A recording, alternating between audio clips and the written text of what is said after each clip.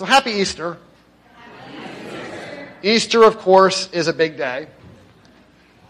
And I love big days. And if this is your first time in our church, you may have already noticed we're really good at this. I'm not bragging. I'm a little bit biased. Yes, it's true, but I think it's obvious. I think if you're an objective person, you would say to yourself, you would say to your friends, that church in Garden City, Resurrection Lutheran Church, they are good at big days. And yes, we are. We're really good at big days. It's awesome here every single weekend, every single Saturday, every single Sunday. But we have a way at this church of doing Easter. Because Easter is the biggest of the big. We're also really good at Christmas. If you're looking for something to do December 24th. Those are kind of the big days, right? Easter and Christmas, Christmas and Easter, at the church at least. And being here with you today, I'm reminded of a big day many, many years ago. It was Christmas, actually. And yes, that's right. I'm going to tell a Christmas story on Easter. The year was 1990. I was 16 years old. Do the math yourself. And back in 1990, when I was 16 years old, I think I was into the kind of things most people my age were and are into when it comes to Christmas. I was into the materialistic stuff. I liked gifts. I still like gifts. I liked getting gifts. And the gift I wanted that year was a video game. And if you don't remember 1990 was before there were Xboxes, before there were PlayStations. The big game console in 1990 was something called the Sega Genesis. Does anyone remember the Sega Genesis? One person. You and I were cool back in 1990. That's right. And for my Sega Genesis, I wanted this hot new game that had just come out. It was called Madden Football. I think they've had like 20-some versions of Madden Football now, so I think I wanted the first or second one. I don't know which one it was, but I wanted that game. That's what I wanted. That's what I asked for, and guess what? That's what Santa brought. All my Christmas dreams came true back in 1990. And on Christmas Day, I got that gift. I opened that gift. I took that gift out of the box. I put that game in that console. I put my chair in front of the TV, and I played that game. For hours and hours and hours. I played all day. I think I played an entire season over the course of Christmas Day. I'm the youngest of 5. Every so often, one of my siblings would wander in, and they'd play a game or so, and then they'd get tired of it. It was too intense in there for them. I don't remember eating that day. I don't know that I blinked. I just played. At some point during the day, my father wandered in. And my father said to me, "Your grandparents are on the phone. Why don't you say hello?" And I don't remember the exact words of my response, but the spirit of what I said was, "Not right now. I can't. I'm right in the middle of something. I'll call next week."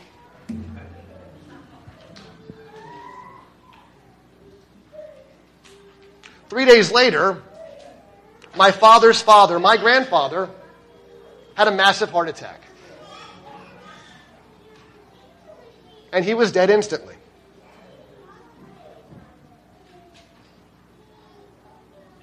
Had I known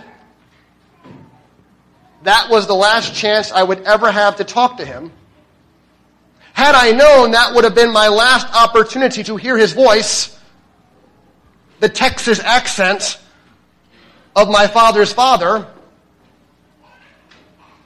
I would like to think I would have stopped playing. Because that was my last chance. We didn't have smartphones back then in 1990. I have no recordings of my grandfather. I can't remember the sound of his voice. It's all a little bit vague. And it's a sad thing. And Christmas Day of 1990 was very much a defining moment in my life. Regret. Do you know what that word is? Do you know what it means to have regret? My guess is you all have them. Little regrets, big regrets. Regret is a part of life. And the thing about regret, or at least one of the things about regret, no matter what anyone says, no matter how many pep talks you get from mom and dad, no matter how many cliches or pithy statements are thrown your direction, regret never really goes all the way away. You just have to live with it. I tell you something. I wish I could go back in time. I wish I could go back to Christmas Day of 1990 and talk to the 16-year-old version of myself. But maybe talk is too soft a word. I'd like to go back and yell at myself. What is wrong with you? What are you doing? I'll tell you what you're doing. What you're doing is, in the grand scheme of things, entirely useless. It is devoid of meaning. It is a waste of time. No offense, parents. Don't send me any hate mail. It's fine, I get it.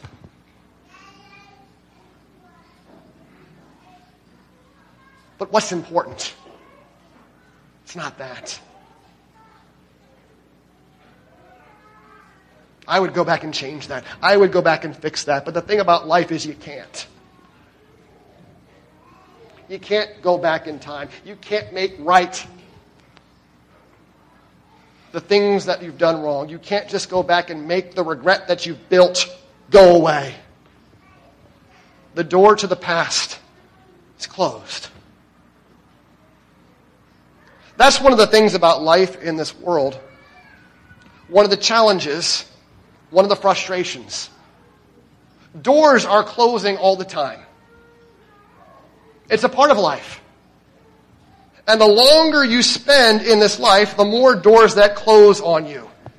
I remember high school. I remember 1990. I remember the mid-90s. I remember 2000, college, high school, all those times. What was great about that time is it was okay to be an idealist. It was okay to dream. You can be anything you want. You can do anything you want. Pick a major. Pick a career path. Dream big. The only thing holding you back, the only thing stopping you is your lack of imagination. Is you.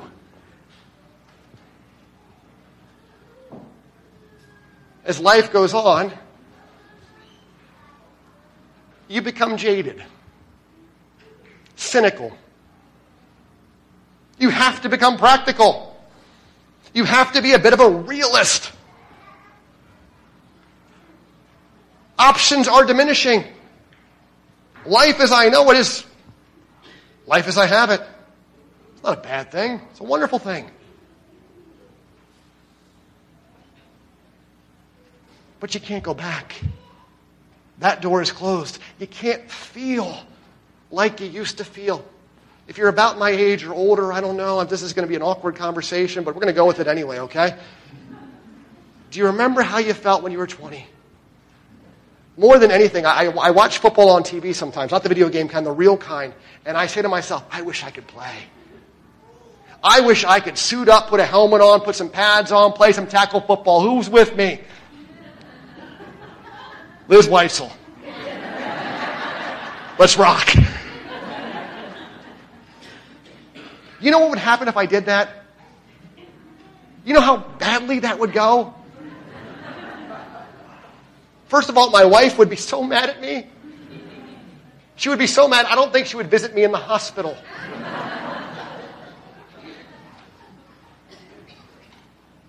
You can't recapture the past. You can't relive your youth. You can't go back and fix the mistakes you've made. All those doors are closed. And people close doors on us too, don't they? You ever been rejected? You ever been told that you're not wanted? You ever been told you're not good enough? Did someone ever stop talking to you? Stop associating with you? Did someone just go silent? Maybe your employer. We're looking for something different. We're looking for older. We're looking for younger. We're looking for more experience. We're looking for less experience. Maybe someone you really cared about. I'm looking for someone else. Doors close on us all the time. And let's be real for just a second. We close a lot of doors too, don't we? We think it's so profound. Oh, I'm moving on. I'm going to a higher plane. I'm thinking of myself bigger and better and more. And this person doesn't do anything for me. They just cause problems for me. We refuse to forgive. We refuse to love. It's easier just to close that door. But brothers and sisters, friends in Christ, this is the kingdom of God. And this is a big day. This is Easter. And here on the kingdom of God on Easter Day, we remember there is no closing doors for us. The door is open. And the door always will be open. That's what our gospel reading for today is all about. You heard the story. One Sunday morning many years ago, some women made their way to a tomb. And they were devastated. They were heartbroken. Because the greatest one they'd ever known, a man by the name of Jesus, was dead.